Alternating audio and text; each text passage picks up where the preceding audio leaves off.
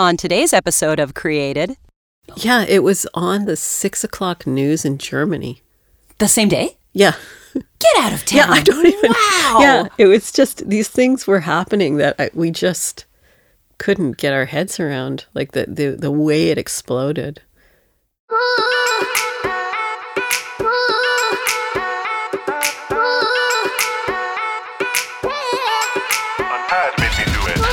Welcome to Created, the Advertising and Design Club of Canada podcast that uncovers how some of the best campaigns get made. Theme music and recording studio care of Grayson Music. And I'm Loranda Martin-Evans, founder of Fellow Human Creative. On today's episode, we're with Laurie Davison, Chief Marketing and Communications Officer of the Royal Ontario Museum. And previously, she led brand and strategy at Sick Kids, where she was the architect of the Versus campaign. Today, we're going to unpack great campaigns from the client side and what it takes to be a true partner. Laurie, I am thrilled to welcome you to the show. Thank you, Loranda. I'm very happy to be here. This is so good to get this side of the perspective. You're our first, air quotes, client to come on the show and reveal all the secrets. So, you weren't always on the client side, as I hear. You actually started on the agency side. That's correct. Actually, I would say I've spent most of my career agency side. This is sort of new to me. These last couple of stints, client side is a new experience. Yeah. I am the largest period of agency for me was at BBDO. Okay. And after that, Leo Burnett for a couple of years. And then from Leo Burnett, it's when I made the switch over to Sick Kids and client. Oh, okay. So I'm fascinated on how you made the transition and why. And I imagine all the learnings from the agency side, bringing that over, gave you such a unique perspective. So why don't we start, before we get into the work, talk to me about agency side. How about BBDO? Let's start there. So what were you doing there? So I was an account leader there. I was hired originally to run FedEx and the government business. BBDO had a pretty significant portfolio of Government of Ontario files. So I came on to run those. And then I eventually transitioned to leadership role in RBC. And that was probably the most formative sort of work that I did there. I was associated with a lot of really great creative campaigns coming out of there on a lot of different clients. But from a leadership brand strategy perspective, it was really RBC that had the biggest impact on me and where I feel I sort of made the biggest impact on the work. So what was the work that you launched? What was the RBC work? Oh, so I was mainly leading work associated with their Olympic sponsorship and the brand. So the macro level kind of brand work. And I started on that client at a really great time in the sense that Jim Little had just joined the organization there as Chief Brand Officer. And anyone who knows him, that man is an agent of change, if nothing else. And so he came in with a real vision to overhaul RBC as a brand and to create much greater relevance for the brand. And had sort of the energy and the personality and the leadership qualities to actually get that done. And so I started on the business at the same time he did, and he became he's probably the person that has been the most influence on me in terms of understanding how to be a good client. Like we really personally got along really well. We really got each other. But I just learned a lot from watching him about what to do and what not to do, frankly, in that kind of situation. So the work that we did together was around launching a new brand platform for RBC through the vehicle of the Olympic sponsorship. Mm-hmm. So we introduced what became known as RB, this little banker guy. With the bowler hat. With the bowler hat. Yeah. So that was created by Carlos Moreno and Peter Ignazi. Yep. And I will take credit for dragging them onto RBC. They didn't want to work on a bank? Yeah, they did not. At the time, it was the exact opposite of who they thought they were as creatives. But I think either of them would say that it actually shaped their career in a sense, because it was at BBDO, if you could run that business, you could run the agency creatively. And so I think, the three of us sort of grew together through that experience. And we launched, RB through the 2000 and I don't want to say the date, it sounds so long ago, 8 Olympics, I think. Does that make sense? And we did the Olympic torch relay and sort of established that new brand platform icon for RBC that went on to actually do everything it was supposed to do for that brand. And it was a huge success story from a case study perspective. Because specifically RBC had been seen as what? Before RB, was it sort of like an older... Yeah, the challenge for them was that they were seen as highly competent, but lacking warmth.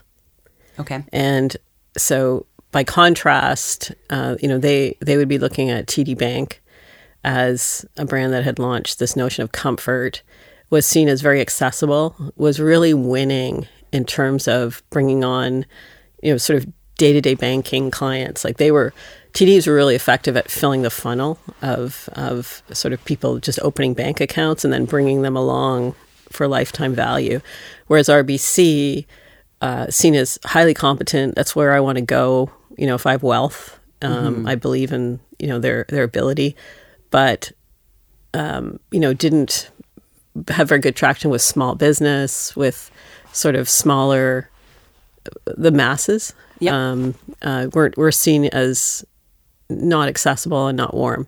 So RB was created to inject humanity and warmth without letting go of the strength of like the competent banker, trusted, So he was very much, he very much brought the strategy to life.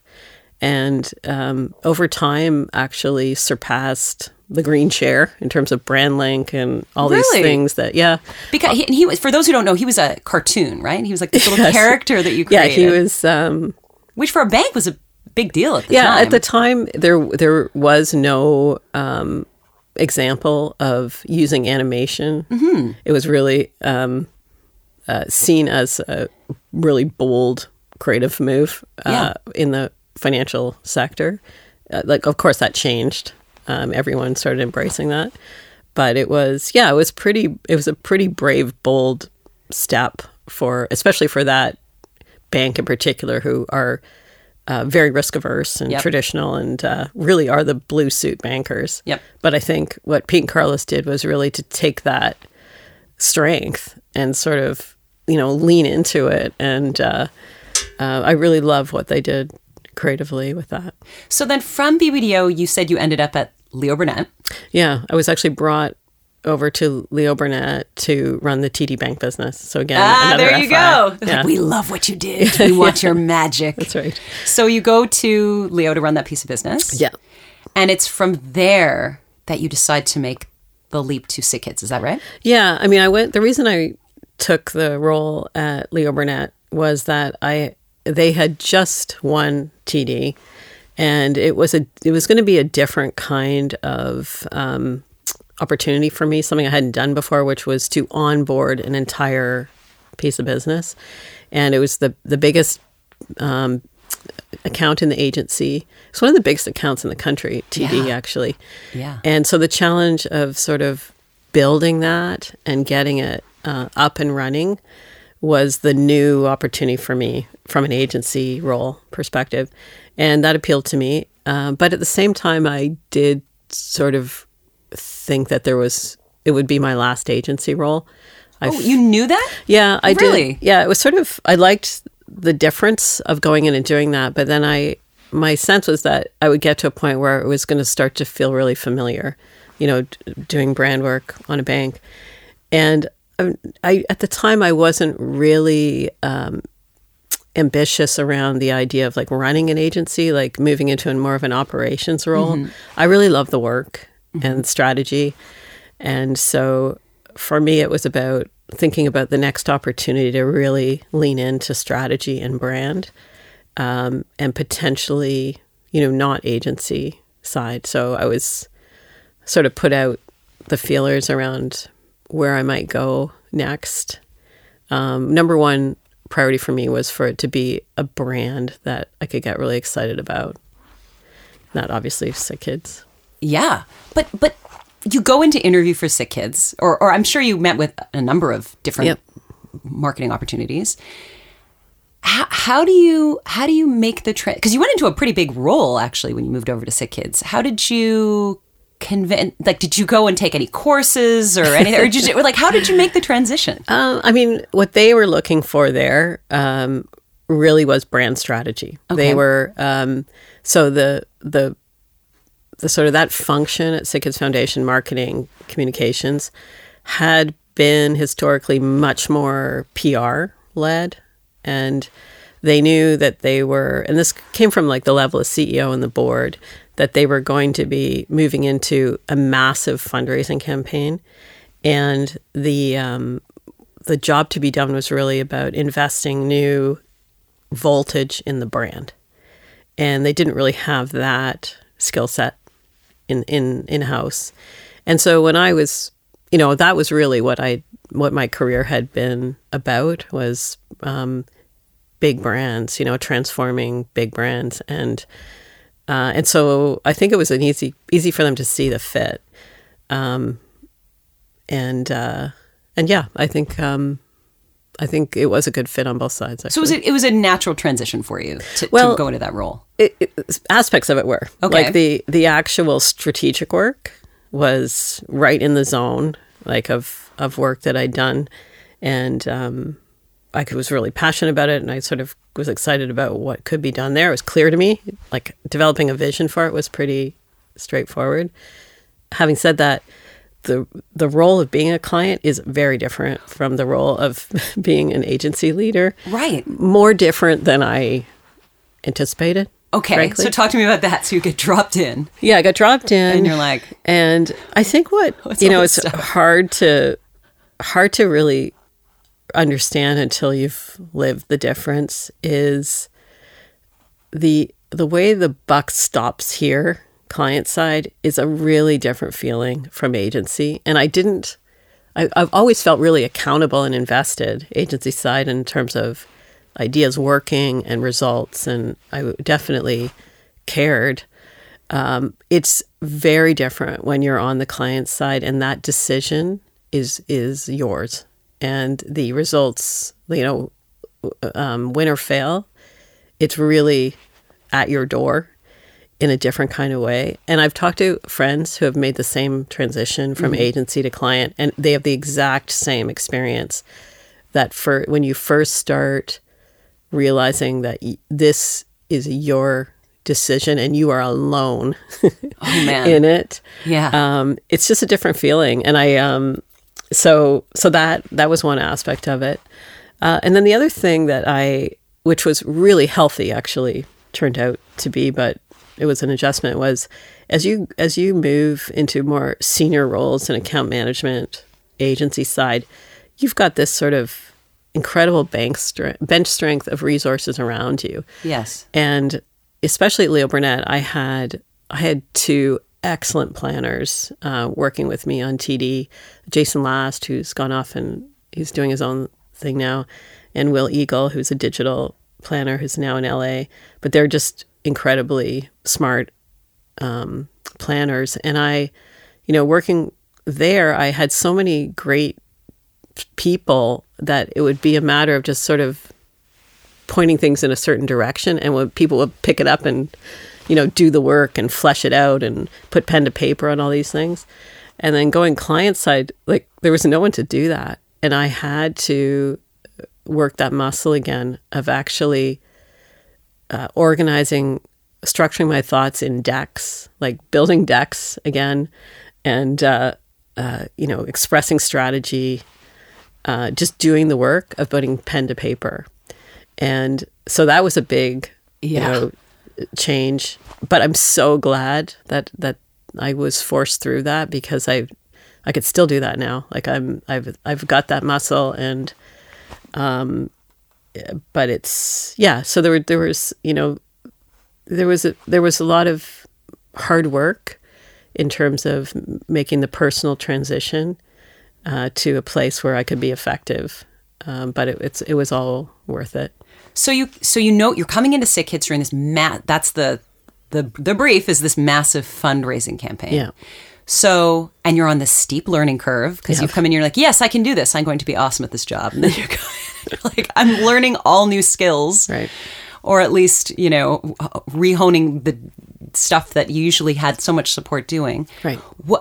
Where does it start? Did Sick Kids have an agency? How did you reignite those old connections to bring the work here you did? So part of the mandate for me when I was hired, and it was very clear, was to do an agency review.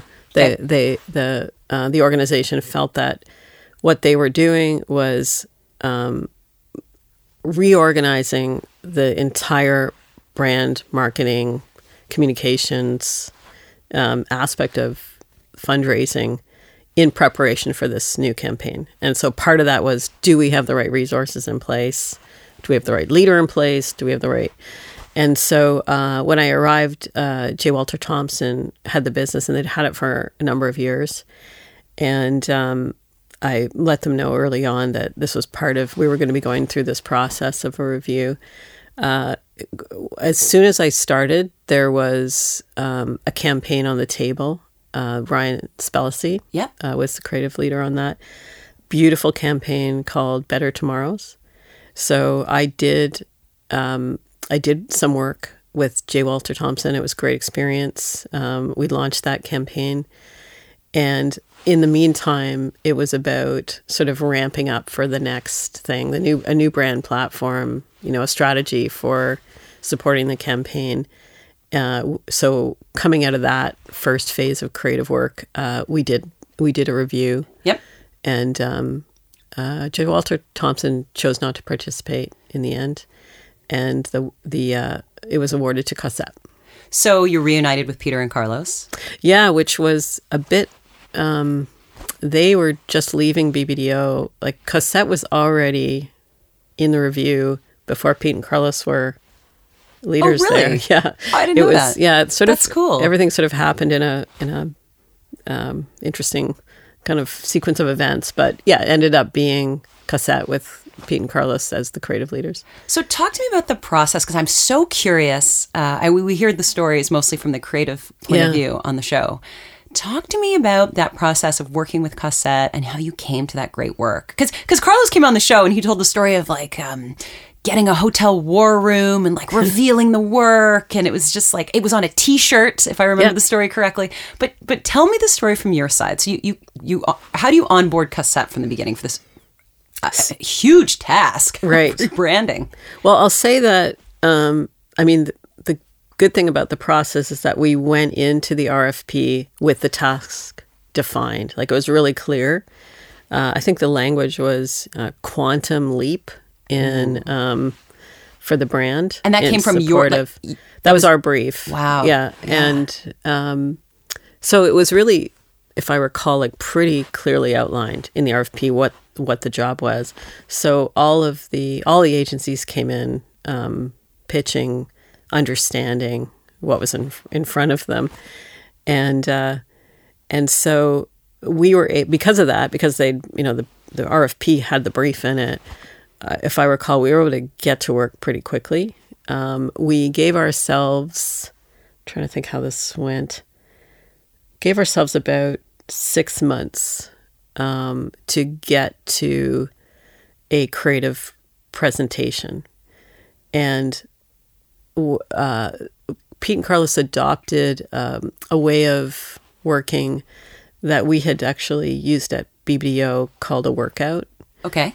Which is, I think it's a 5-day exercise. It's off-site. So in this case, it was at the Drake. And it begins with the client coming in the room and sort of formally delivering the brief, which has already been somewhat well understood and, collaborated on. But, this is sort of, the client comes in, delivers the brief.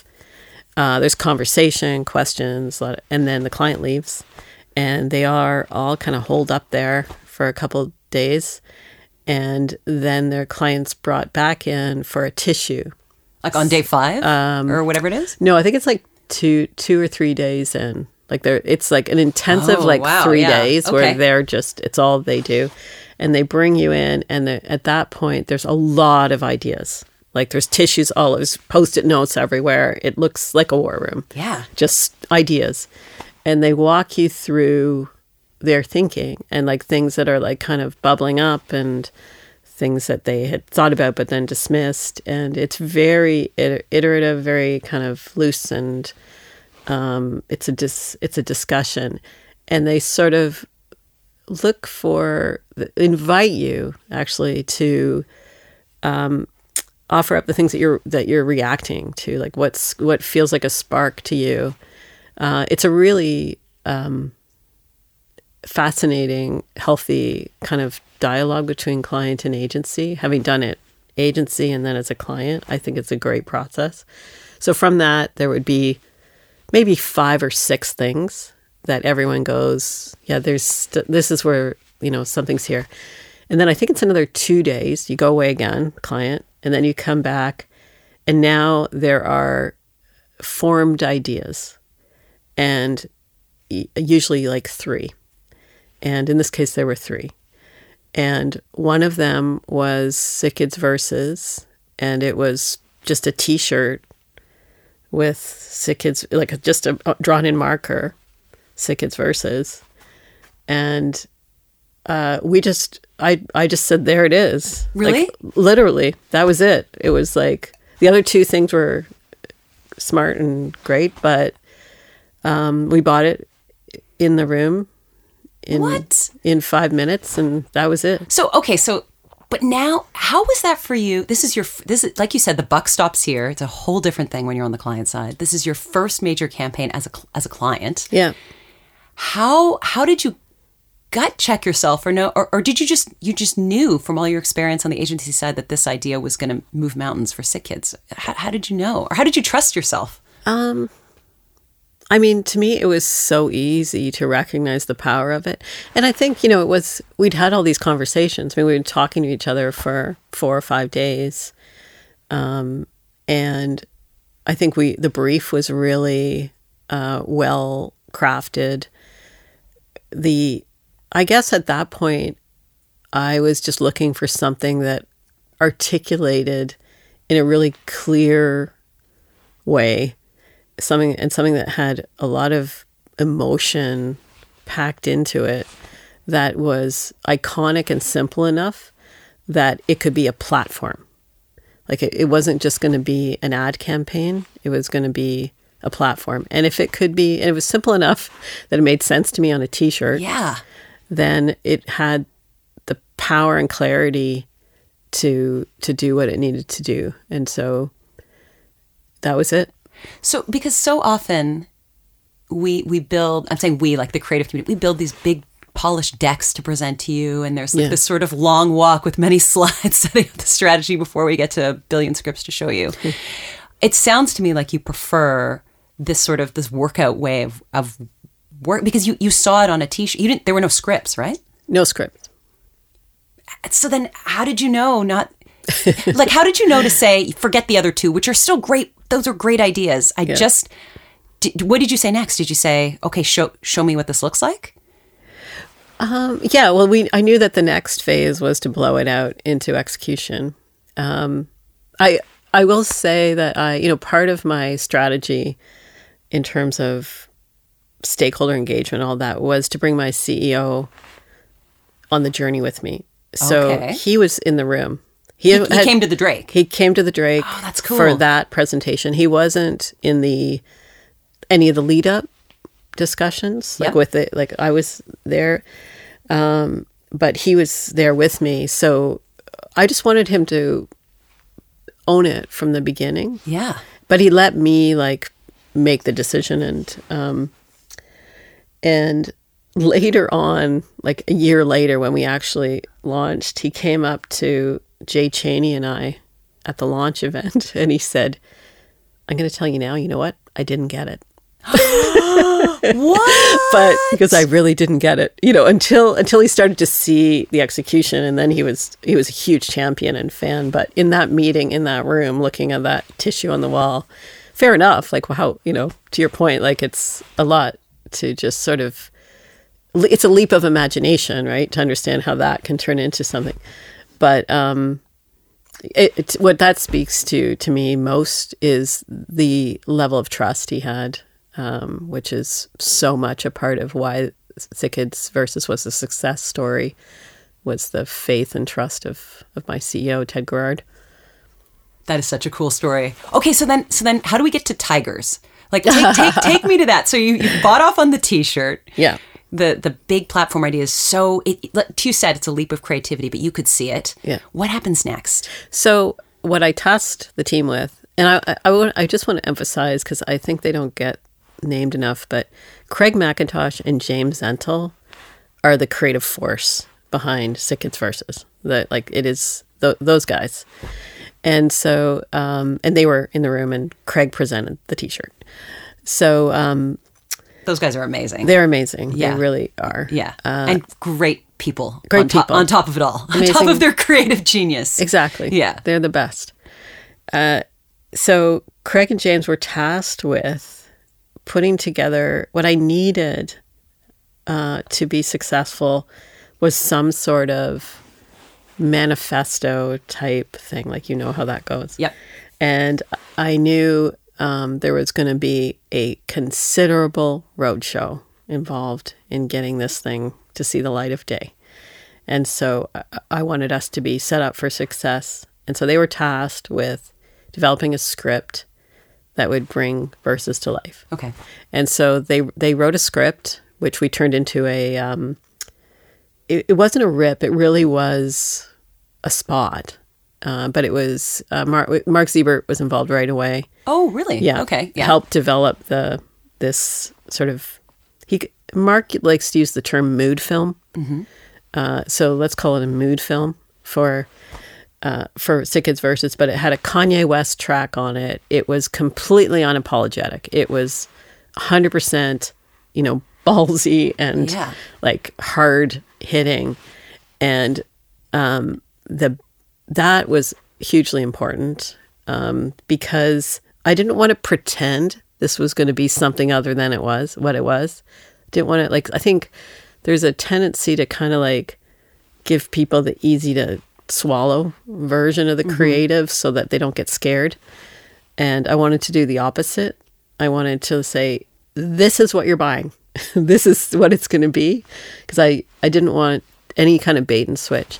So that's what they made. They made this video, like I said, had a Kanye West track on it. I think it was called Nazi Skinhead, something just like an outrageously, And the visuals were... The visuals were just kind of pulled from...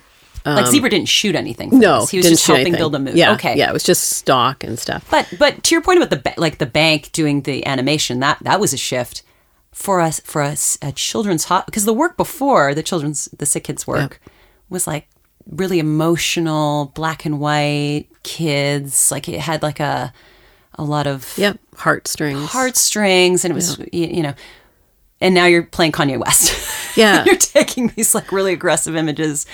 How do we do that? Yeah. Well, I guess I should go back to the strategy. I mean, the strategy was about, so the job at hand was to raise, Peter always joked about this. We told them it was $1 billion, and then it ended up being $1.3 billion that we needed to raise. And that, talk about quantum leap, that amount of money had never been raised before in the history of Canadian healthcare. So huge amount of money. And Sick Kids was really good at at marketing and fundraising with this traditional donor who's a woman, 45 plus, with children in her life. Mm-hmm. And very successful at putting out really good creative that would pull on heartstrings, open wallets, and raise money for the hospital. What we realized is that we weren't going to get to this new quantum level by talking to the same woman and telling her things she already knew and thought about sick kids. More of the same wasn't going to do that. What we needed to do was bring in a completely new audience. And was younger and more male. So the male side of it was important. And so the brief to Cossette was to jolt the potential donors who are sitting on the sidelines. So it was about disruption. The whole brief was about disruption.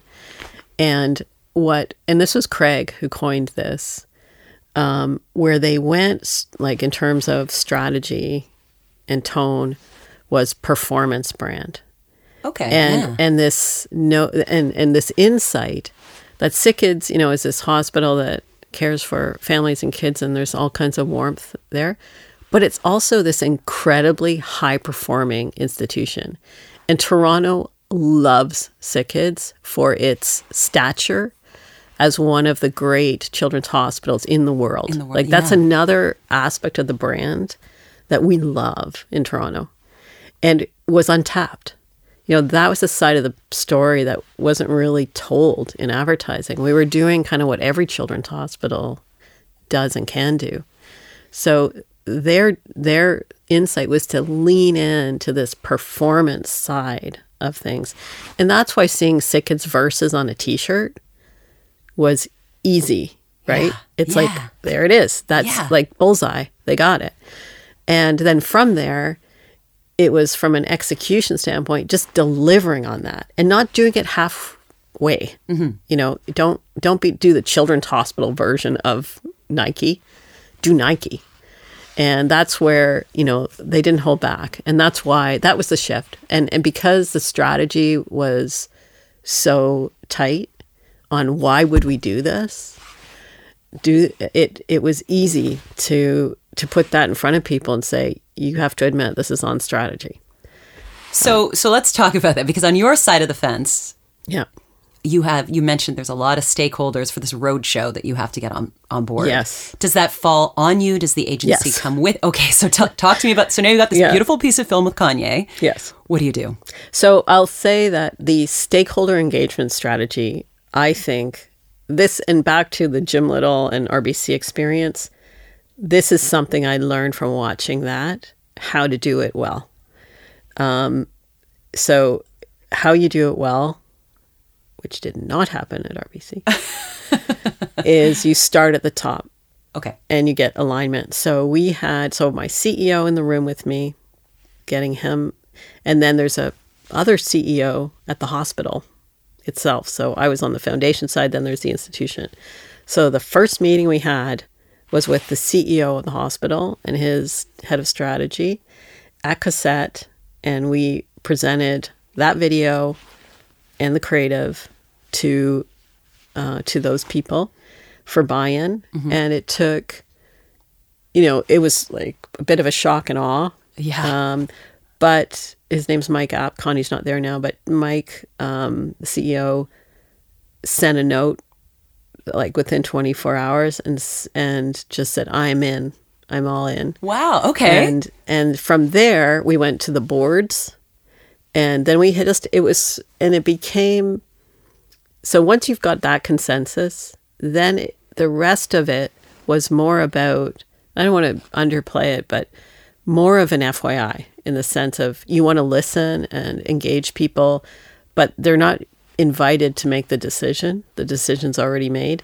And so we spent a whole year going, and we took the advice of the hospital leadership on who do we need to talk to, who needs to be brought in, all the way through the organization, right to the patients themselves. They have a patient advisory council. Craig and I went in and presented the creative to patients.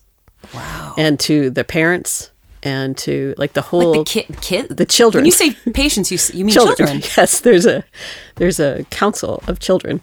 That's incredible. They loved it. Yeah, they just absolutely loved it, and that's so cool. Saw themselves in it. In a way, as the first, like it made them proud to be a Sick Kids patient. Like what more do you want than that?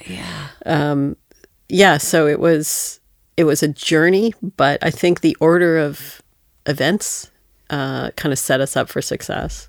So then talk to me about actually making the film, because it is such an incredible piece of cinematography and artistry and music coming together. How does that script manifest itself, and how did you play a role? How did I play a role? Like, how did they get the tiger in there? Yeah.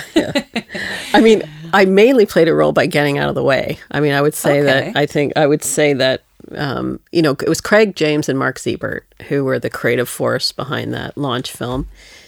And then I had people, like extraordinary people on my team at Sick Kids who understood how to bring patients along and doctors and nurses to be part of it. And like, it was very collaborative that way. So we played a huge role client side in facilitating the production, like more than you can even imagine how important the Sick Kids internal team is to making these things happen.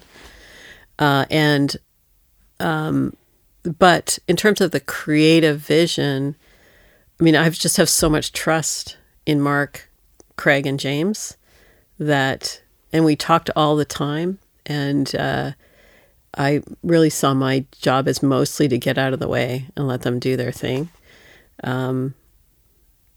Mutual trust there. I think they'd tell me things that, they knew I should know, and trusted me that I was going to, not ruin the spot. And the spot is spectacular, but I imagine, you're about to launch this thing into the public. Yeah. How was it unveiled? Were you nervous, excited, all of the above? What happened on the launch day? I was just excited. But the launch day is a day that I think a group of us will never forget.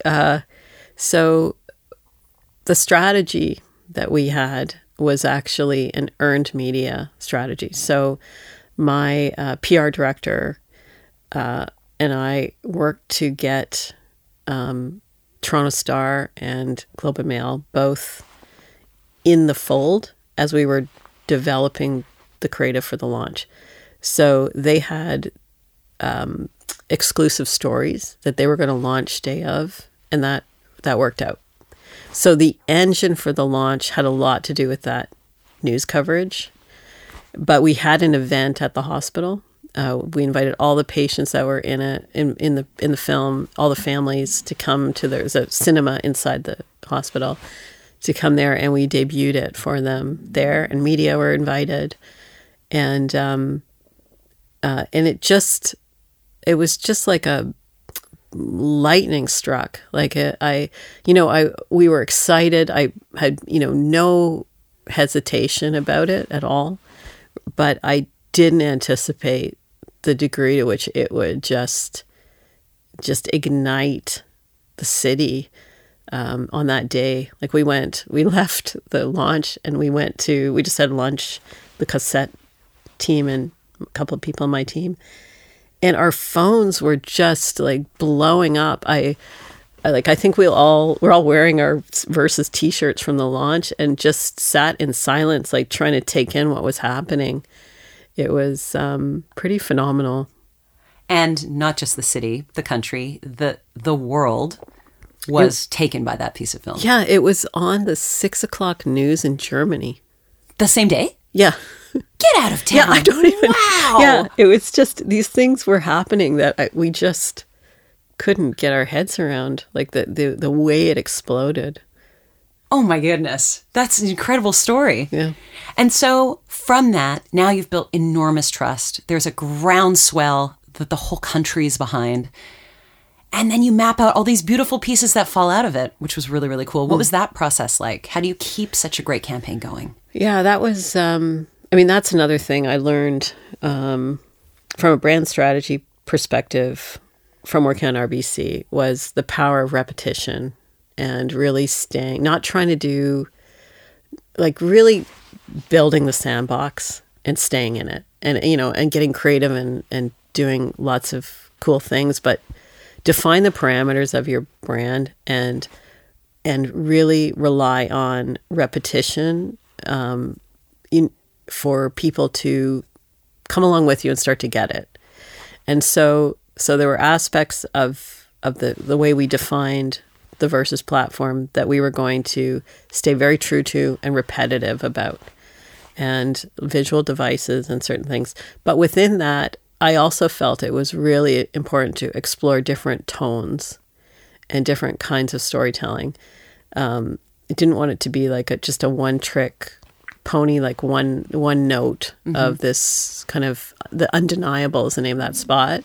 So we immediately came out with something that was the opposite in terms of tone, which was a story of a little girl who passed away.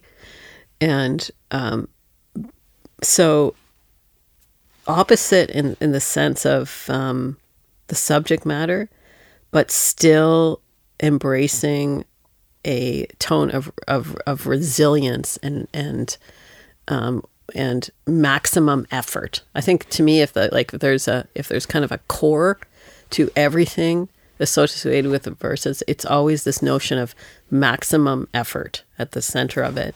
And so we did another like a holiday spot about the milk and cookies on the roof. Again, a different tone, but at the center, it's about everything this hospital does day in and day out to do everything they possibly can for these kids. That's always the center. So I think the creatives were at liberty to explore all kinds of different topics and storytelling, but I think that core thought is something that connects through all of the work that we did over the next several years. You said when you started talking about the campaign, you had an audacious goal of $1 billion. Yeah. What happens with this work? Do you reach it? Oh yeah. When I left, we had hit 1.3 billion. It's amazing. And they've surpassed it. I think they ended up increasing the goal. I heard recently to 1.5 billion. That hospital is getting built. We achieved it. So, you must speak of this process. You speak at conferences and whatever. What is the takeaway that you want to impart? Is it trust in Greek creativity? Is it the willingness to explore new ways of thinking? Like that 1.3 billion, I don't think would have been achieved with more work of the same. It was the magic of that campaign that you brought forward that ignited a whole different audience of people willing to donate, a whole different bunch of wallets that opens up, which was your brief. Right. What can we take away as the partnership between client and agency that made that magic happen? Well, I think, when we talk about the conferences, I have presented this case a number of times. Yeah. And one of the learnings that I always put up on the last slide is just this thought: match your effort to your ambition.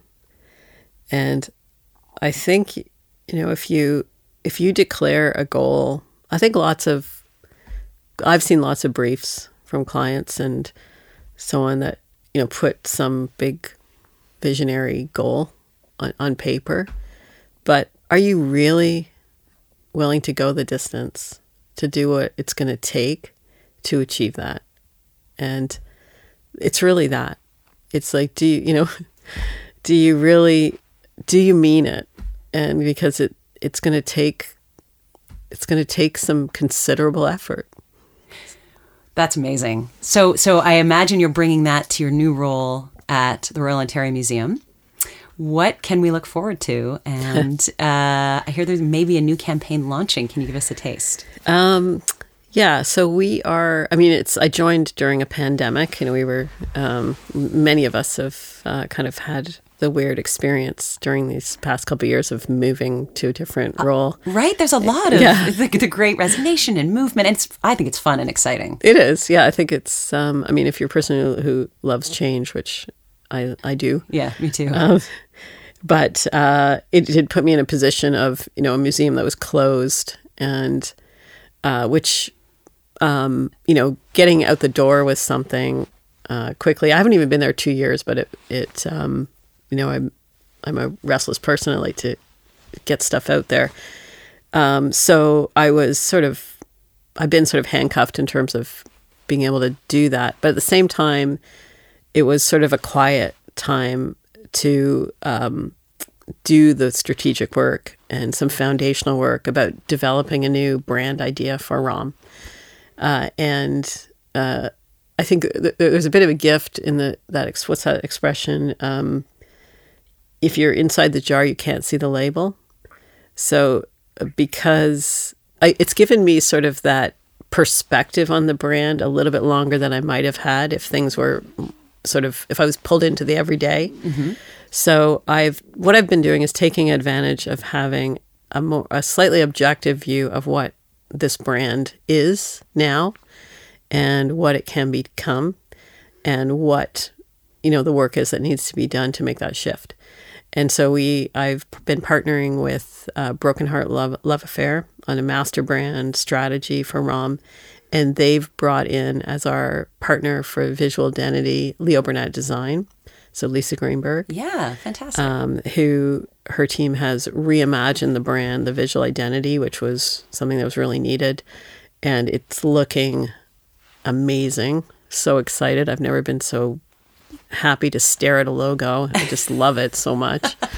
Looks good on a t-shirt, looks I imagine. Great on a t-shirt. Yay. But the other part of the work we're doing is a platform idea for ROM. And we will be launching something in the near future. That's the plan. So when you went into Sick-Hits, the ask was very clear, right? There was this whole new campaign that needed to go out. There's a big fundraising initiative happening. What excited you about moving over to the ROM? So it's similar, actually, in a lot of ways. I mean, to me, the brand attributes that are currently associated with ROM are sort of similar in the sense that it's nostalgic, trusted, and a bit recessive. And that was sort of the way I was looking at the brand when I started at Sick-Hits. And similarly, all this unrealized potential. People are rooting for the ROM in the same way they're rooting for Sick-Hits. Like if you grew up in Toronto, you've got sort of fond memories of ROM. People want ROM to be something special. And so there's sort of all of this latent opportunity there that has a lot to do with just adding voltage, turning up the volume, expressing a point of view. And so I'm excited about that and that opportunity. And what drew me beyond that is that there's a vision. So similar to Sick-Hits with the fundraising campaign, ROM has a real vision for reimagining the role of museums in our lives. And I felt in particular, the time when I was thinking about taking the job, where we're at as a society and the themes that we are struggling with, and just this liminal moment that we're in with so much change, the ground moving under our feet, so much lack of clarity and confidence in truth, and the role that a museum can play in providing that trusted perspective and addressing these sort of topics of the day, and especially ROM that has natural history, art, culture.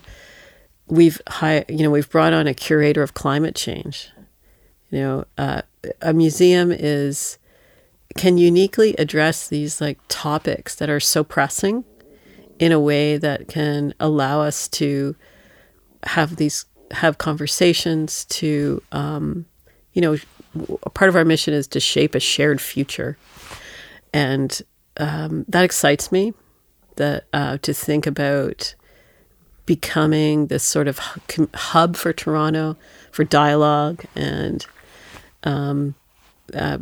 conversations about these, hugely important topics: social justice, climate change, Indigenous rights.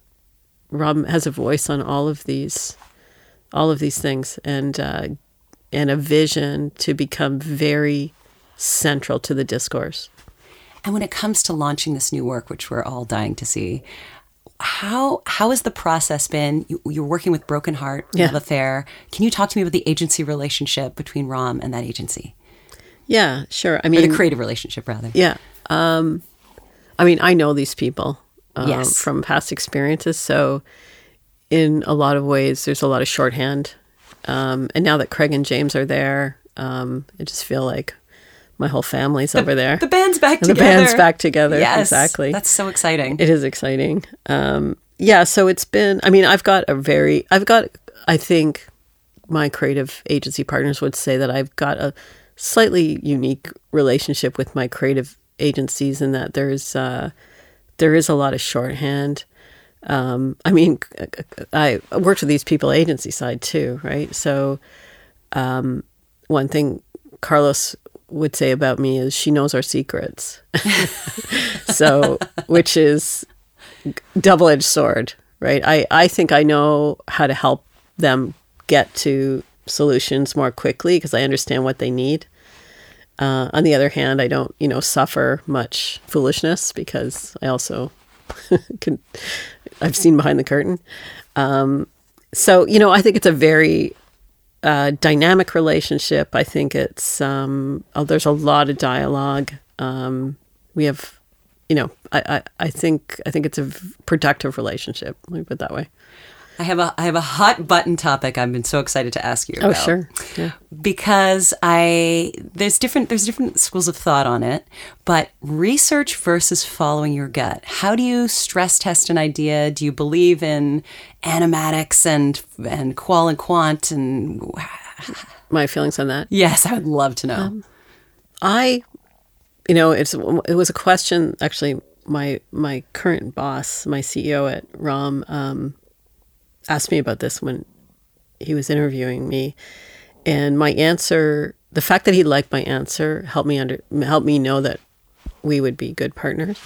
So my answer to that is, if you don't have the ability to gauge creative based on your own instincts and experience, you're not in the right job. I love that answer. Laurie, it has been such a pleasure having you on the show today, for sharing your wisdom. We can't wait to see the work for ROM that will be launching soon. Thank you so much for sharing the story of from agency side to client side. And thank you for all the beautiful work you've championed for Sick Kids and what is sure to be brilliant work for the ROM. Thanks so much, Loranda. It's been great talking to you. And thank you so much to the listeners for tuning into the ADCC podcast that proves it's not just about creativity, it's about actually getting it created. The Advertising and Design Club of Canada is a non-profit organization dedicated to encouraging excellence in Canadian advertising and design. Follow us on Instagram at the ADCC or email us anytime, created@theadcc.ca.